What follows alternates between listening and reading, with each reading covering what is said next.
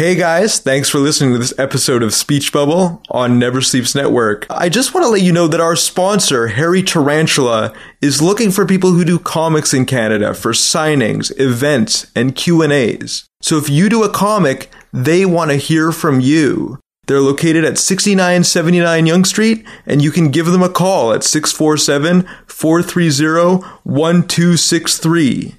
We're looking for people like our past guests, Ramon Perez, Marcus Toe, Kelman Androsovsky, Ricky Lima, Megan Carter, Hope Nicholson. If you do a comic, they want you. Email them at us@harryt.com or call them again at 647-430-1263 and ask for Leon or Jeremy and tell them Aaron sent you.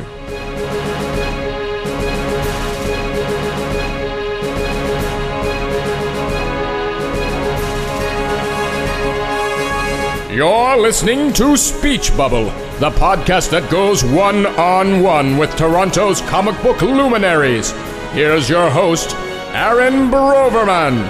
Godspeed, old chum.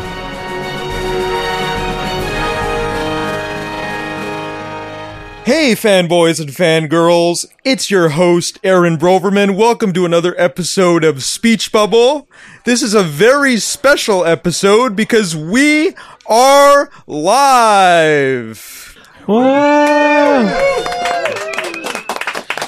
We are here at Hairy Tarantula Games and Comics at 6979 Yonge Street in Toronto, Ontario, Canada, celebrating their 25th anniversary. Let's hear it for the 25th.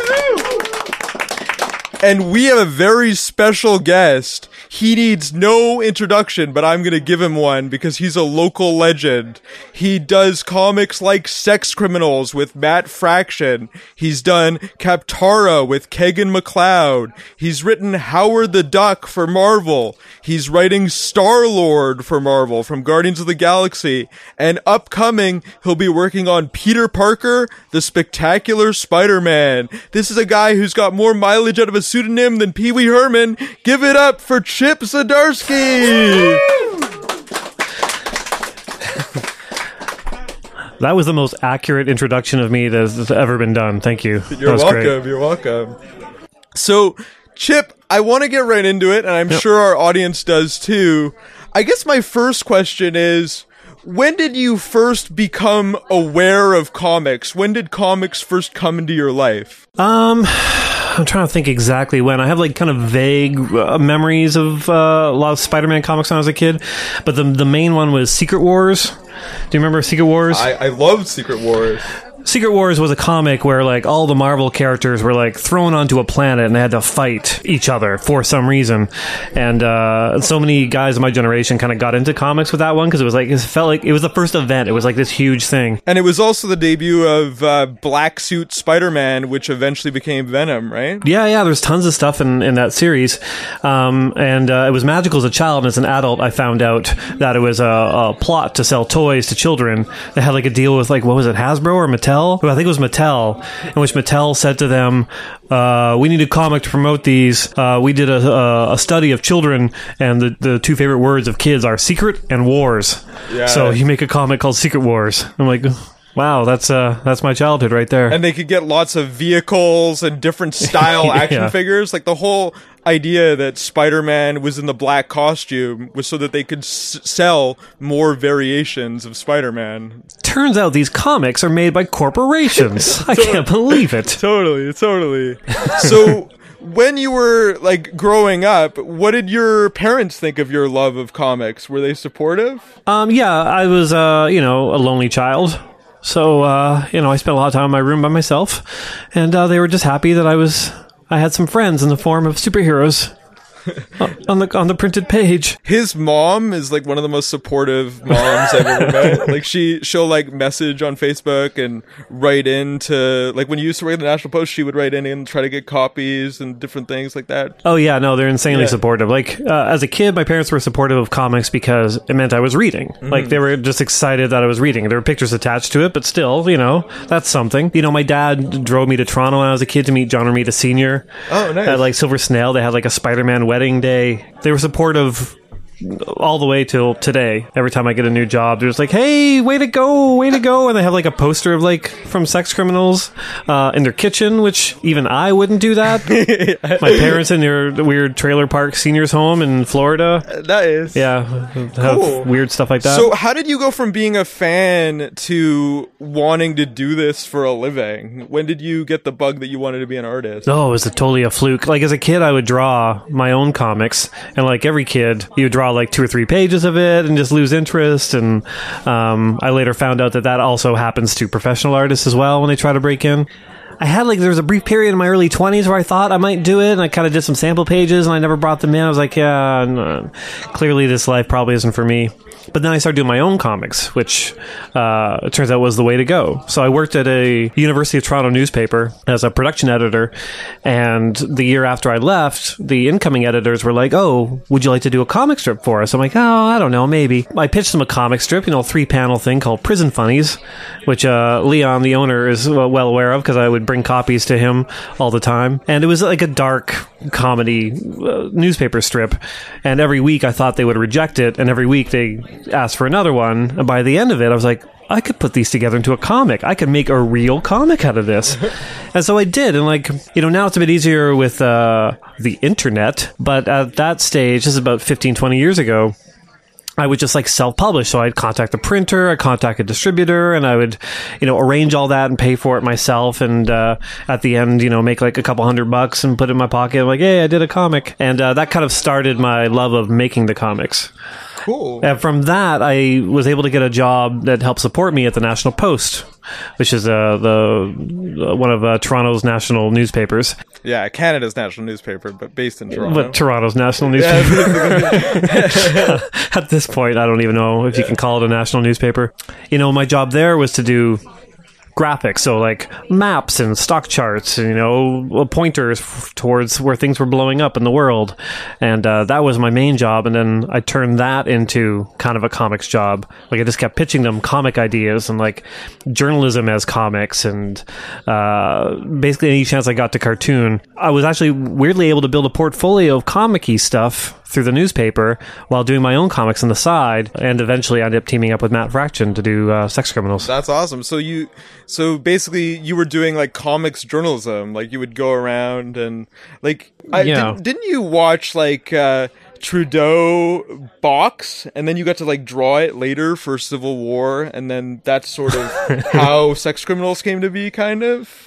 Basically, when Trudeau had his boxing match several years ago, when he was beating up that senator, which is such a weird thought now, the Post sent me on my first ever actual trip that they paid for to Ottawa to cover it, and part of that was to do comics about it. So I was live sketching and taking pictures and interviewing people, doing stuff like that, and I was so excited to be doing something like this, and being on the road, and I was on the train there, and super tired, and so I emailed Matt Fraction, who we've known each other online, again, probably about 15 years, and he had a lot of success at Marvel. He was doing, he kind of had that career at Marvel where he did Punisher and Iron Fist, and then he moved his way up to X-Men and did a big event, and then Hawkeye, Iron Man, and then Hawkeye, yeah, Iron Man. And we were friends. We talked about doing stuff together. I just emailed him while I was on the train to watch Trudeau beat somebody up, and I was like, we should do a comic. Let's just do a comic. That'd be fun. Just whatever.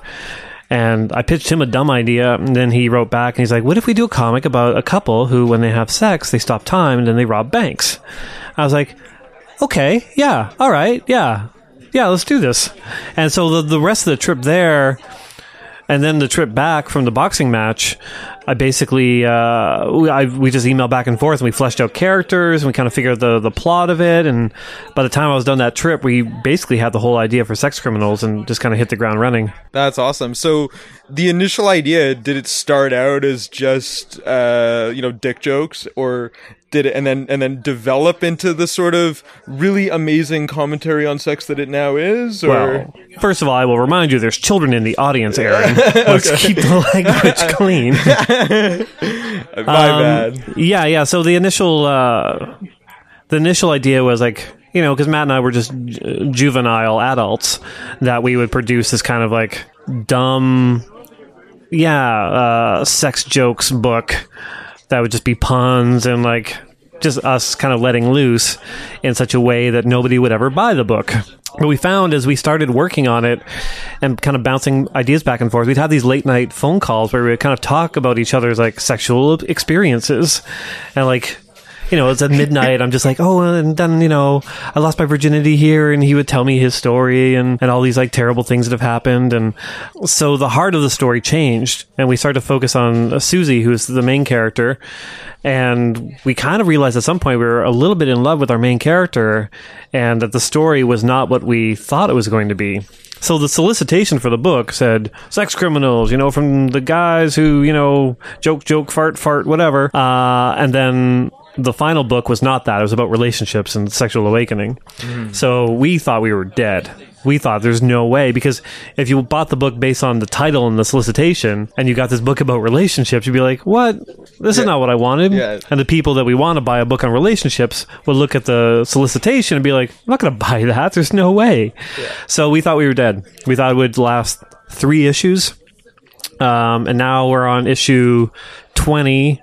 It's been translated into, I'd say, like maybe a dozen different countries and 6 or 7 languages now. And, you know, it's just been nuts. Like it took off in a way that neither of us expected. When did you get the first inkling that this was something and like this was going to be huge? There was the initial burst of it. So when we were going to announce or premiere the comic, Matt flew in. He lives in Portland. He flew to Toronto, and we were going to have a launch at a place called Wicked, which was an adults-only club for consenting adults to enjoy each other's company for the younger people in the audience. And so when Matt came in, we basically we drove out to a comic shop to do a signing that day, and while we were in the back seat, we just kind of were checking on Twitter, and everybody was talking about the book. It was like the kind of thing where you refresh Twitter and there's another 100 messages, and you're like, this is weird.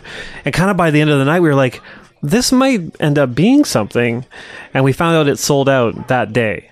Wow. So the day it came out, it sold out, and we were going back to press, and we went to back to press on issue 1 7 times. Not including like the kind of the cheap freebies that we would also be printing up and handing out. So yeah, it was insane. The first 2 or 3 months were just a nut job whirlwind, and I was still working at the National Post, so like my day job was, you know, doing these graphics and things. So, and another thing notable about that launch that I remember is that like Matt Fraction got his nipple pierced. That was something that happened? Yeah, he did. He got his nipple pierced on stage while I read erotica while dressed as Garfield.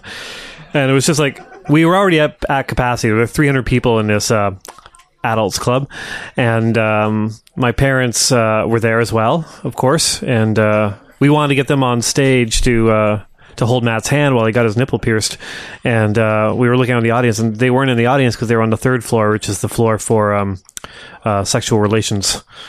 That's where my parents were at the time, so they couldn't help out.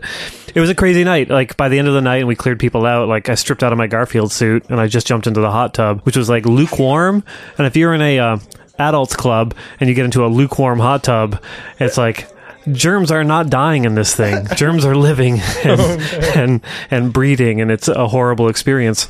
It was crazy. 2-3 months of just bonkers. Was that like a time that you were really thankful that you had the Chip Zdarsky name? Because I know that happened because you wanted to separate yourself from your National Post work, right? Yeah, it kind of. It started off with actually Globe and Mail, because I was doing freelance illustration for them, but I was also doing stuff for the Post, and I did an illustration for the Post slamming the Globe and Mail.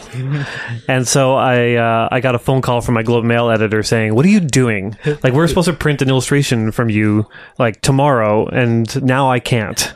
And I was like, oh, if I do anything like that again, I'll do it under a pseudonym. And so the pseudonym arose from that, but then I kind of realized also, I'm like, it's probably a good idea to have a pseudonym in your pocket for when you do kind of weird stuff, which ended up happening. Well, and it became a character too, right? Like it wasn't just a name. It was like you have a whole persona when you go out on the road at conventions and stuff. Yeah, early on for sure, because around like 2002, 2001, when I started as Chip Zdarsky, I was in the middle of a divorce, and so like mentally, I just like totally just went and just switched over to somebody else. So I'd go on the road and I put on like fake glasses and a cowboy hat, and I would get drunk at every show, and I would make a lot of mistakes of an adult nature.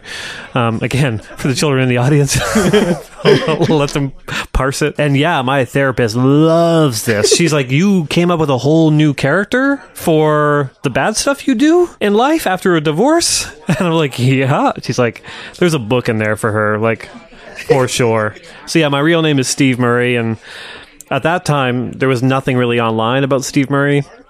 And then when my National Post stuff kind of took off, all of a sudden I had to be out there as Steve, which kind of like killed the idea of kind of having separate worlds like that. Well, and in the meantime, you founded Raid Studios, which is a studio where people like Ramon Perez and Francis Manapul and all the like huge Canadian names in comics work now. Yeah, and that's because of you, sort of. It's a weird thing. Like I realized I needed a studio, and I had my old high school friend was an illustrator, Ben Shannon, and we knew Kagan McLeod, who does Kaptara with me now.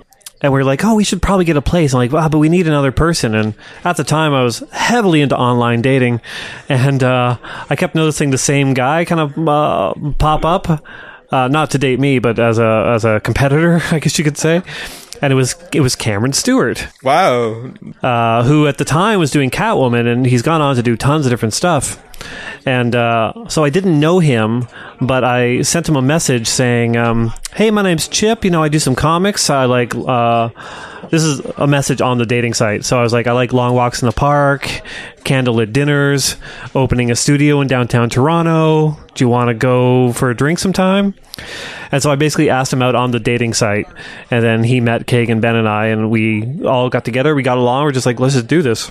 How do you feel about like its legacy now that it's still going even after you've left? It's weird because it's a totally different vibe. Like, it was the four of us that started it, and now there's like 13 people, I think, in the studio. Like, the studio space is larger. It feels like more like a company. Like, they've kind of got a lot of ideas in the works. They do not have oil portraits of us hanging around the studio, which I think you should do for the founding members of a studio. So that hurts. And they've sort of shortened the name. It used to be like the Royal Academy. It was like this big, We had two names that were in the running. One was the Royal Academy of Illustration and Design, which we went with and caused some problems because we'd always get phone calls from parents who wanted to enroll their children in our studio. And the other one was mostly just a byproduct of the time. There was that Mel Gibson movie, Ransom. Do you remember that? Yeah. For some reason, we wanted to call our studios Give Me Back My Son Studios, which makes no sense at all. But we just wanted to be able to like scream his line into the phone when he answered it. So he's like, "Give me back my son Studios." Chip speaking. But cooler heads prevailed. We also, there was a third one, Wesley Snipes Illustration, which again made no sense. So it was probably good that we came up with the RAID acronym. That's awesome. So as Sex Criminals got more successful, did you find it hard to like balance the comics and your journalism at the National Post? Yeah. Basically lasted a year of me doing both at the same time. And then I went on a book leave. Like, the one good thing about journalism is the fact that every journalist has a book in them. And most of them are about, the mafia or, the identity of Canada. And mine was about sex criminals, the comic.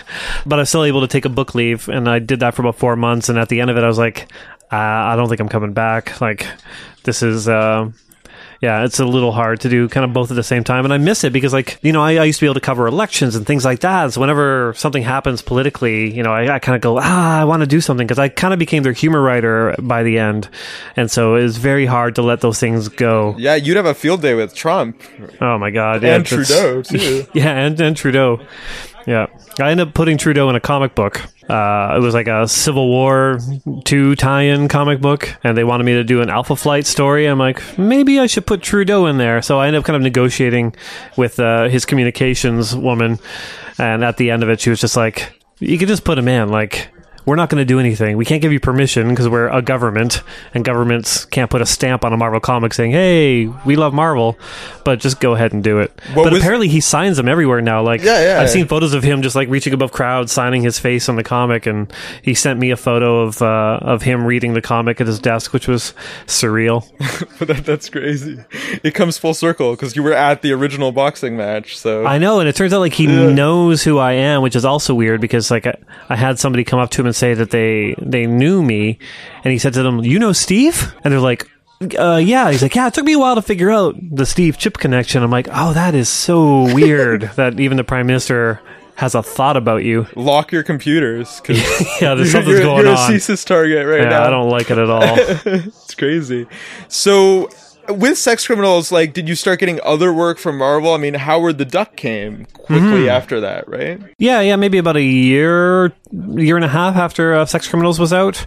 There was an editor at Marvel named Will Moss, and he actually bought Monster Cops, which was an all-ages comic I did on my own years before.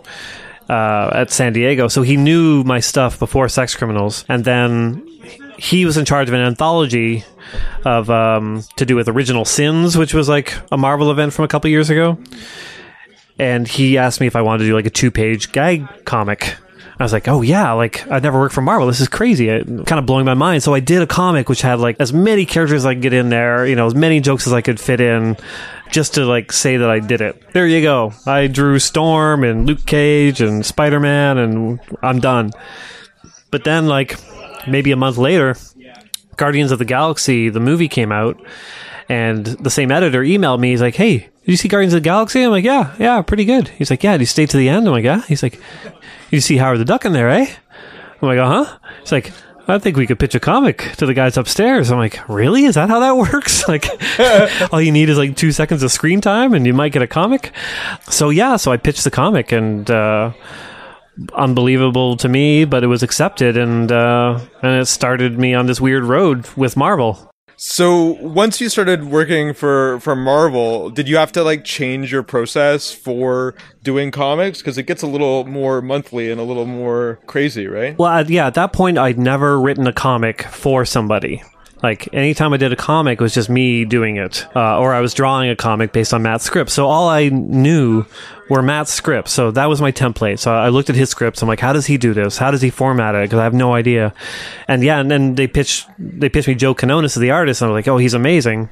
And so I had this weird thing where, like, I would write the script and I'd send it to him, and I have an idea in my head of what it should look like. And then I get it back, and it's not what I thought it was going to look like, and it was usually much better, which made me feel like a very bad artist. Well, and your Howard was really interesting because it's different from like the very bad movie that's like so bad it's good. Yeah, it's also different from the sort of political satire that the original creator came up with. But you got to put some send-ups for the movie in there and do a lot of crazy stuff with that. Yeah, it was an interesting assignment because I was a fan of the original, Steve Gerber, who created Howard the Duck. He did the first run, which is kind of everything. And it was like a lot of satire in there. He was satirizing kind of popular culture at the time and things that were happening in the world in like the late 70s. So when it came time for me to do it, I didn't want to copy him because like that would feel weird, like a simulation of Steve Gerber. But you still want a bit of satire in there. But the weird thing is, like back then, to satirize pop culture, is like he had like kung fu movies in there and like kind of like pseudo hippie movements and stuff. But pop culture now is Marvel. Yeah, like it's superhero stuff. Yeah. So my idea was to have like Howard no longer stand out in this world where he's inundated with superheroes and supervillains and stuff like that, like all the time. So the satire was about what Marvel and DC are doing, and by the end of the run, it kind of came around to the idea of like the creators kind of being in charge of this stuff, but not being in charge of this stuff. Yeah. One of my favorite things in Howard the Duck was how you got to sort of play in the Marvel sandbox and like bring in other heroes, and you brought in like a really insecure version of Spider-Man. Yeah. And all of a sudden, you're working on a Spider-Man book that's coming out in like June. So I don't know if you can talk about it, but it's as surreal to me as anyone else. Did they let you use your insecure version of Spider-Man, or do you have to kind of play with the main company confident Spider-Man? It's a little bit of both. So, like, the joke in Howard the Duck was whenever Spider-Man appeared, it always appeared that he'd let somebody die. And so he always goes, "Oh no, Uncle Ben, Uncle Ben." He just like collapses into a puddle of crying and being inconsolable, which I was always surprised that Marvel let me get away with it, because that stuff has to get passed through that office. Like, anytime I put Spider-Man in a script, the Spider-Man office has to look and sign off on it. So I thought I'd just get that one shot at it in issue 1, then they'd fire me. But then they just kept letting me go. And so by issue, I think 7 of Howard, like, I'd had Spider-Man appear like 3 or 4 times, and I'd gotten so used to writing him, and at its heart, he's a super funny character. And yeah, and I think they saw that, and they saw that, like, the version that I was writing was maybe closer to the original feel of Spider-Man, very hard like the luck. Ditko hard luck version. Yeah, not as angry as a Ditko version, but they knew I had the sense of humor for it, and they knew at that point that I could write superhero stuff because I started up Star-Lord, and I think they just thought, like, why not? Let's try Chip out on a book. Yeah, and Star-Lord is interesting too, because Star-Lord is from Guardians of the Galaxy, so you think it's going to be space, but immediately you make it street level. And yeah, that's one of the things of working at Marvel, is you have to deal with what's happening in Marvel at the time, both the company and within the continuity of the books. So at that period, they were like, "Hey, we want you to write Star-Lord." I'm like, "Oh, that'd be cool." He's like, "But he's on Earth." I'm like, "Okay, all right, that's a different take." And then they revealed, what was going to happen with Civil War II, and that Bendis was going to be having the Guardians on Earth for at least an arc. I kind of like working within those restrictions, because the newspaper was a lot of that, like space restrictions, family-friendly restrictions, political restrictions here and there. So the challenge is interesting to me. So I was like, okay, sure. And then I realized that it's essentially, I'm just writing Howard the Duck all over again, because it was like Howard was like the stranger from a strange land, trapped in a world he never made. And Star-Lord is exactly that as well. He's like, I haven't lived on Earth since I was a teen. What's Earth all about? Except he's much handsomer. Yeah, it's really crazy. Like, the Star-Lord, like, you seem to really thrive with the quirky characters. What do you like about them? Well, first of all, the idea of, like, almost any Marvel character not being quirky, like, if I saw anyone dressed like that in the street, I'd think they're quirky. So I think just in my hands, the characters are kind of naturally quirky, because that's just how they should be, I think. Yeah. It's very hard to take a lot of those characters super seriously.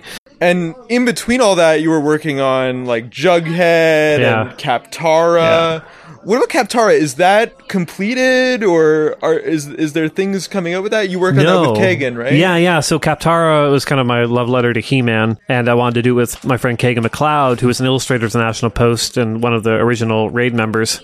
And he's such an amazing artist, and so we did that through Image. We got through the first 5 issues, and I think he just kind of crashed. Like, I don't think he realized how hard a monthly comic was, because he's used to doing illustration work. So the choice between doing an illustration of a woman doing a yoga pose for a magazine for $1,000, or doing a page of a comic, which is 7 illustrations featuring recurring characters and backgrounds for a third of that. When you have 2 kids in a studio and a home, it's like the yoga pose generally comes first. You've been listening to Speech Bubble. Back after this. This episode of Speech Bubble is sponsored by Harry Tarantula. Go visit them at 6979 Yonge Street for their games nights. They've got Warhammer, they've got Star Wars miniatures, they've got Dungeons and Dragons, and they have board games nights. Go to harryt.com for the schedule and enjoy some serious gaming. Welcome back, and now more Speech Bubble.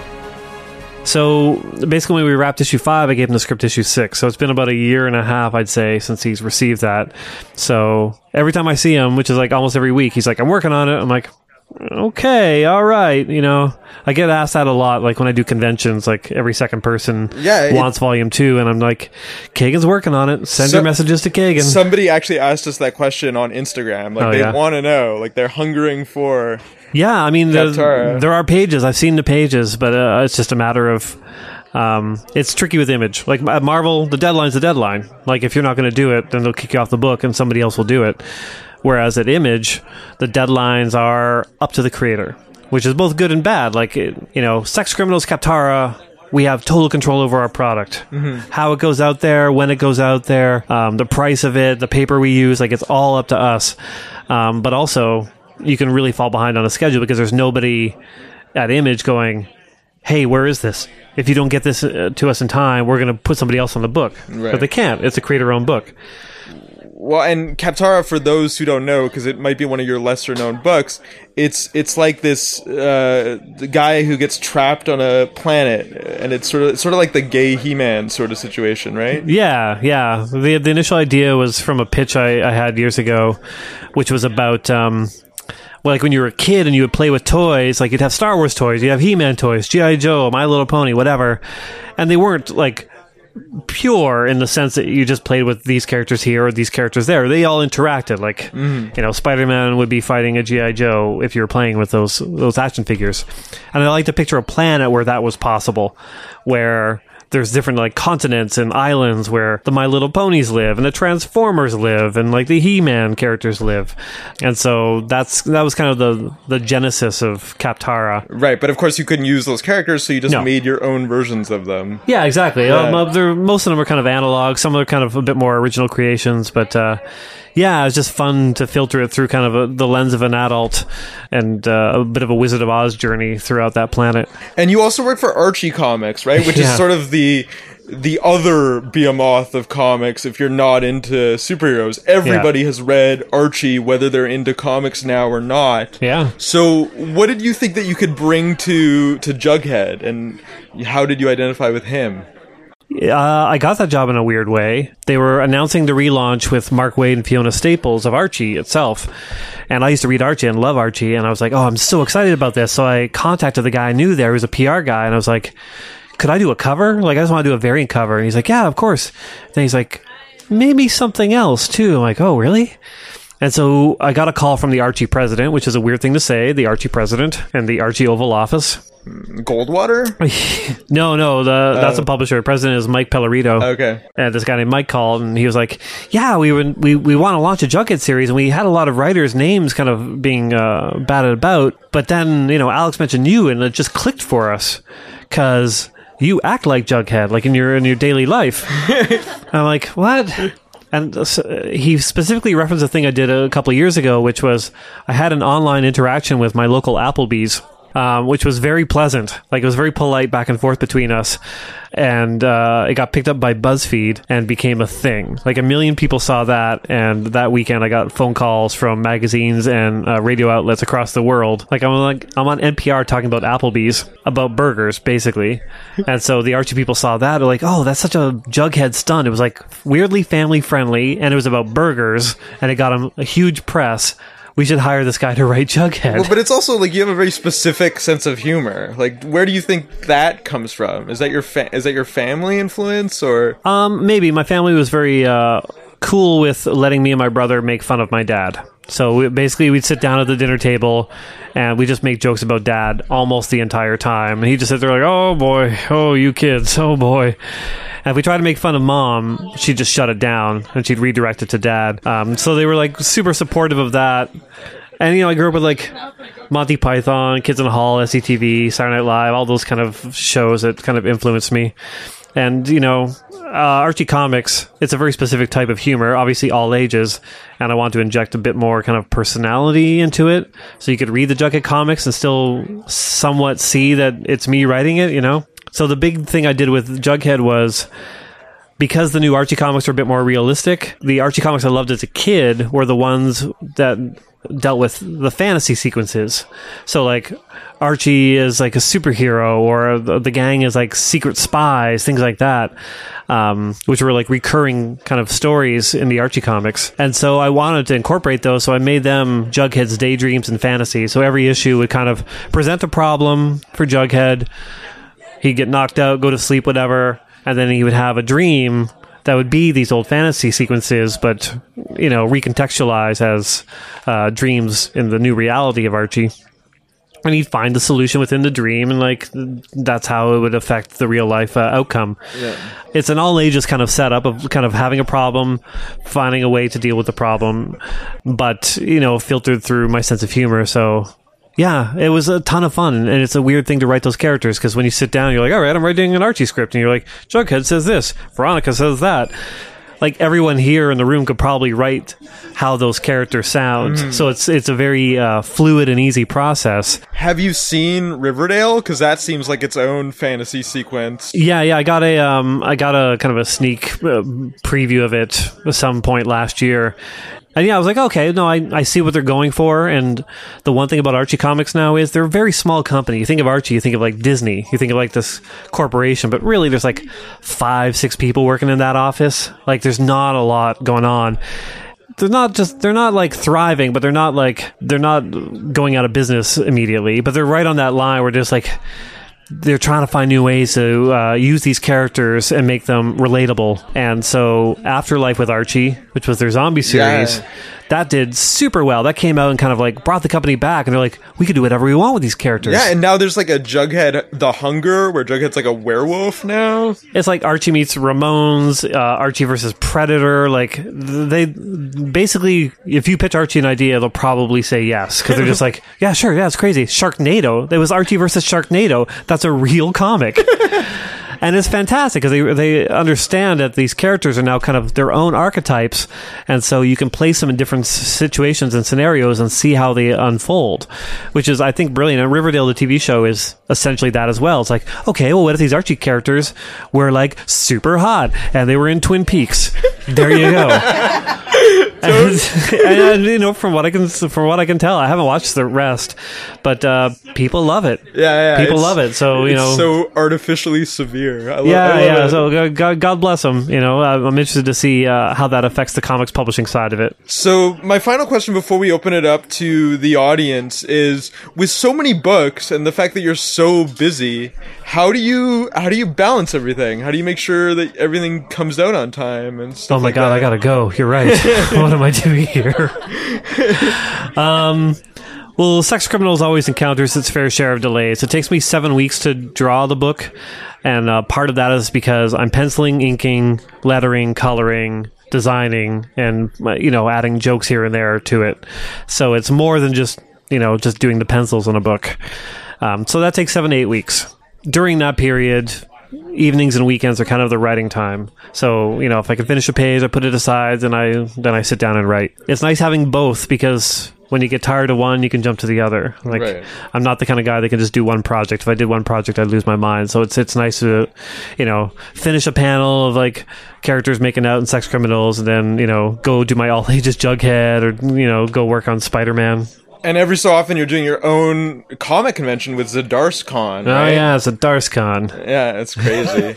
ZdarsCon is so there's Fan Expo, which is the main convention in town, and I'm not a fan of them, really. It's not my kind of show. It's not my kind of organization. So I haven't done it in 15 years. But, you know, once the Sex Criminals came out and I was doing Marvel stuff, you know, there's more people asking if I would do the show. And so I decided to just set up one here out front of Fan Expo on a trolley with a comic rack and a table bolted down to the trolley with my Eisner Award bolted to that table. And I just wore like a velvet jacket, and a friend of mine who worked with a comic shop would just pull me along in the trolley while I sat there, and I would sign people's comics out front, and that was my day. And it was amazing. It was fantastic. I lost the Eisner Award that day. It fell off the table and got dented, and then I think I left it in the rental van, which is unfortunate. And then I thought Mark Waid had it. And no, that was a Harvey Award. Okay. But then 2 years later, I decided to do another ZdarsCon. People were like, "Oh, what are you going to do?" I'm like, "Oh, I'm not going to tell you." The day of Fan Expo, I announced it. Everyone should line up on this one street corner near the convention center. And then I had friends basically take 5 people at a time and bring them up to my hotel suite, because I rented a hotel suite, which I had myself and like Marguerite Bennett and Ryan North and Brian Lee O'Malley of Scott Pilgrim fame. We were just like all hanging out on the bed in our bathrobes and signing comics and eating cheeseburgers, and it was the best convention you will ever attend. It was like, I don't know, it was like the brothel of comic conventions. It was awesome. You get in, you get out, you get your comics, you leave. I know, but it was perfect because it was like 5 people at a time, so it's not overwhelming for anybody. Like, you know, Brian Lee O'Malley, Scott Pilgrim is a huge success, and his lines are always like 1,000 people long, and that's super stressful to watch that line while you're talking to somebody.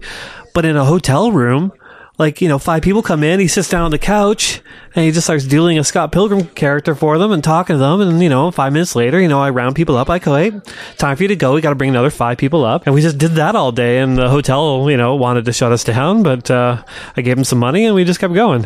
That's awesome. Bribes always work. I know. Now I gotta figure out this year's at ZdarsCon. I don't know. It's tricky. All right. So I wanted to know if anyone had a question. Thank you so much for doing this, man. No, thanks for having me. This is awesome. Questions? Fan Expo get litigious about that?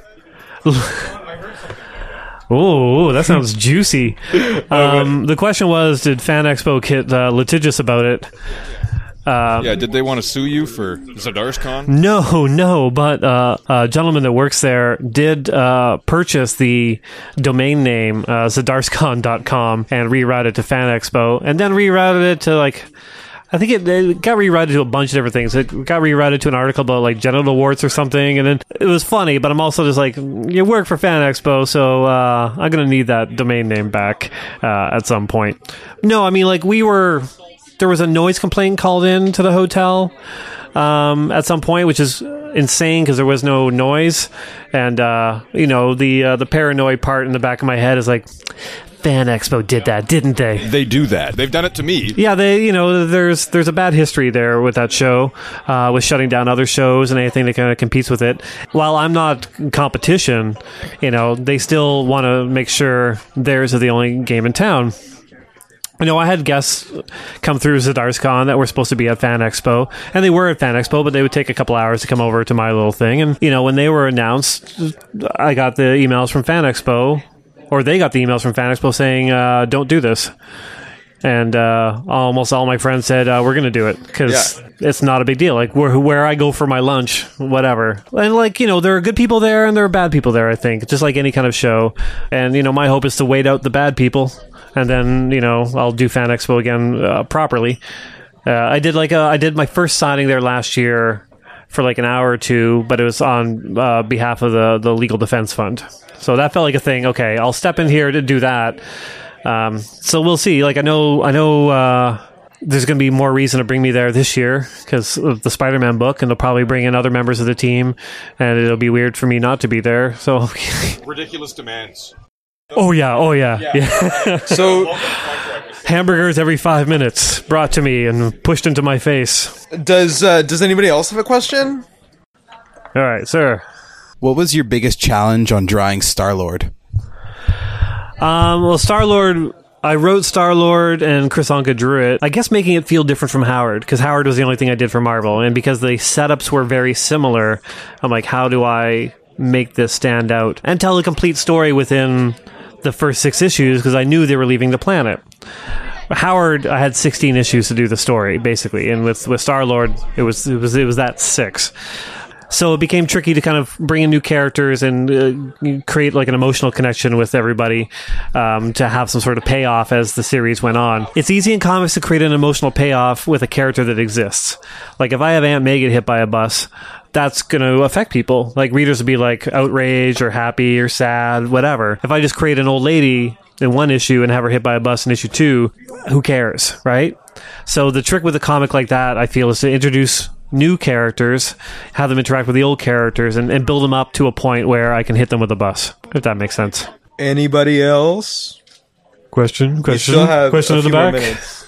Hi, I'm David Bowie. No, I'm just kidding. I was wondering, of all the characters that you've written, which one do you feel is the most similar to like you personality-wise? That's interesting. Yeah, it's weird because they all kind of tap into different aspects of you, right? Like, Jughead feels like me as a teen. Like, I was a bit of a jerk, and I kind of made fun of everyone around me, and, you know, I kind of thought I was better than the other people. I was also a kind of a late bloomer style character. I describe myself as a character. I was a real boy. When I'm angry, I'm Howard. You know, it's that kind of thing. When I'm joking around, I feel more like Peter Parker.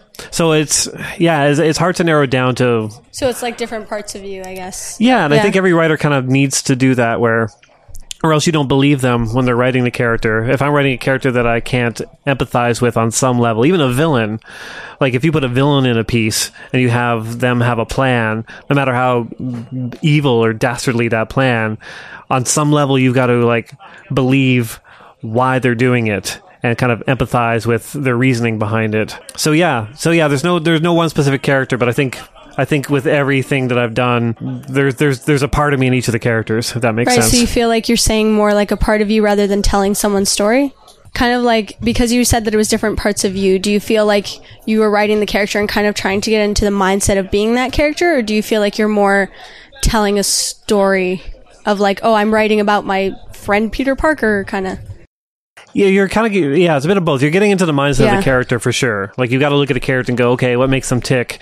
Can I also be that character for a while to tell the story? Ultimately, you're trying to tell like a story, so it can't just be about like just the one character. Yeah. You know, you need to conceive of the world that the character's in and the other people around them. So yeah, it's a tricky thing, you know.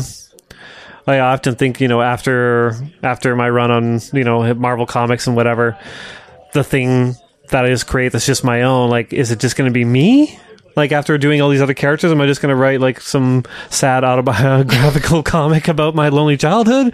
Like, how do you follow up on writing all these other characters that existed before you? I don't know, and I just don't know. That's fair, thank you. Okay, thanks. Anyone else? Guy at the back? Yeah, in Sex Criminals, I was wondering how you came up with the look for the Quiet, like the energy, I don't know what you call it. That was actually one of the hardest things to conceive of, because when we initially started talking about it, actually on that train trip, Matt sent me a video of like kind of a theoretical idea of what happens to light and the perception of light as time slows down. It's like it kind of like shifts along the spectrum, which was super trippy, and that was kind of the genesis of it. And then Matt also sent me some clips of like some foreign films that kind of dealt with time and the different kind of colors and effects. And I think the kind of ribbons kind of came from that. And last but not least was J.J. Abrams' Star Trek. Like, Matt talked a lot about the bridge of the ship. Like, the ship was so bright. Everything just popped. Like, there were a lot of blues and yellows and reds, and like everything just like... apart from the lens flares, things were very dreamy on that ship. So I did maybe like 5 or 6 versions of that effect, and it takes a while to do. Like, even now, I always have to like stop, look at an old file, and kind of figure out how to do it, because there's like 10, 12 kind of Photoshop layers that each kind of handle a different aspect of it. Originally, the bands of light were more fluid based, if I may say, in front of children, and then that changed over time as well.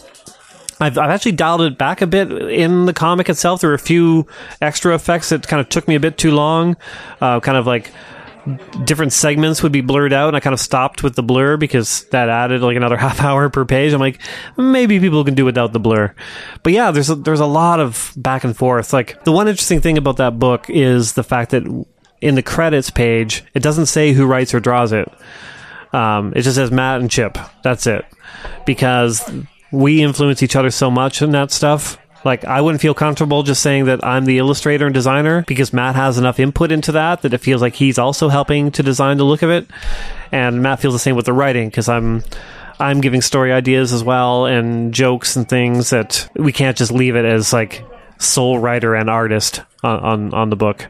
Which is I think the way like most books should be. Saga is like that too. If you read Saga, Brian K. Vaughan, Fiona Staples, I don't think they have credits for themselves in there either, because they both feed off each other. Like it's such a process of working with somebody instead of doing your individual parts and passing it off that it doesn't make sense to be a writer or an artist on a book like that.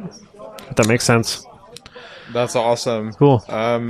Yeah, we're at 3:00, you guys, so we want to get the signing started, but thank you so much for coming in, Chip. This has been amazing. Yeah, thanks for having me. And we'll see you next time on Speech Bubble. Woo!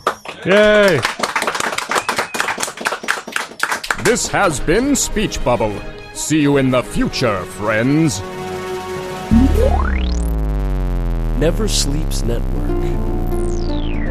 This has been a Never Sleeps Network production, executive produced by Alex Ross. For more information and content, visit neversleepsnetwork.com.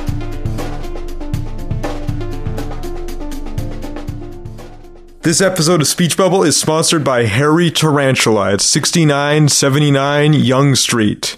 They sell comics and games to bright and imaginative people like you. So go there for your comics fix and go there for their games nights that happen all week. Check harryt.com for the schedule and tell them Aaron sent you.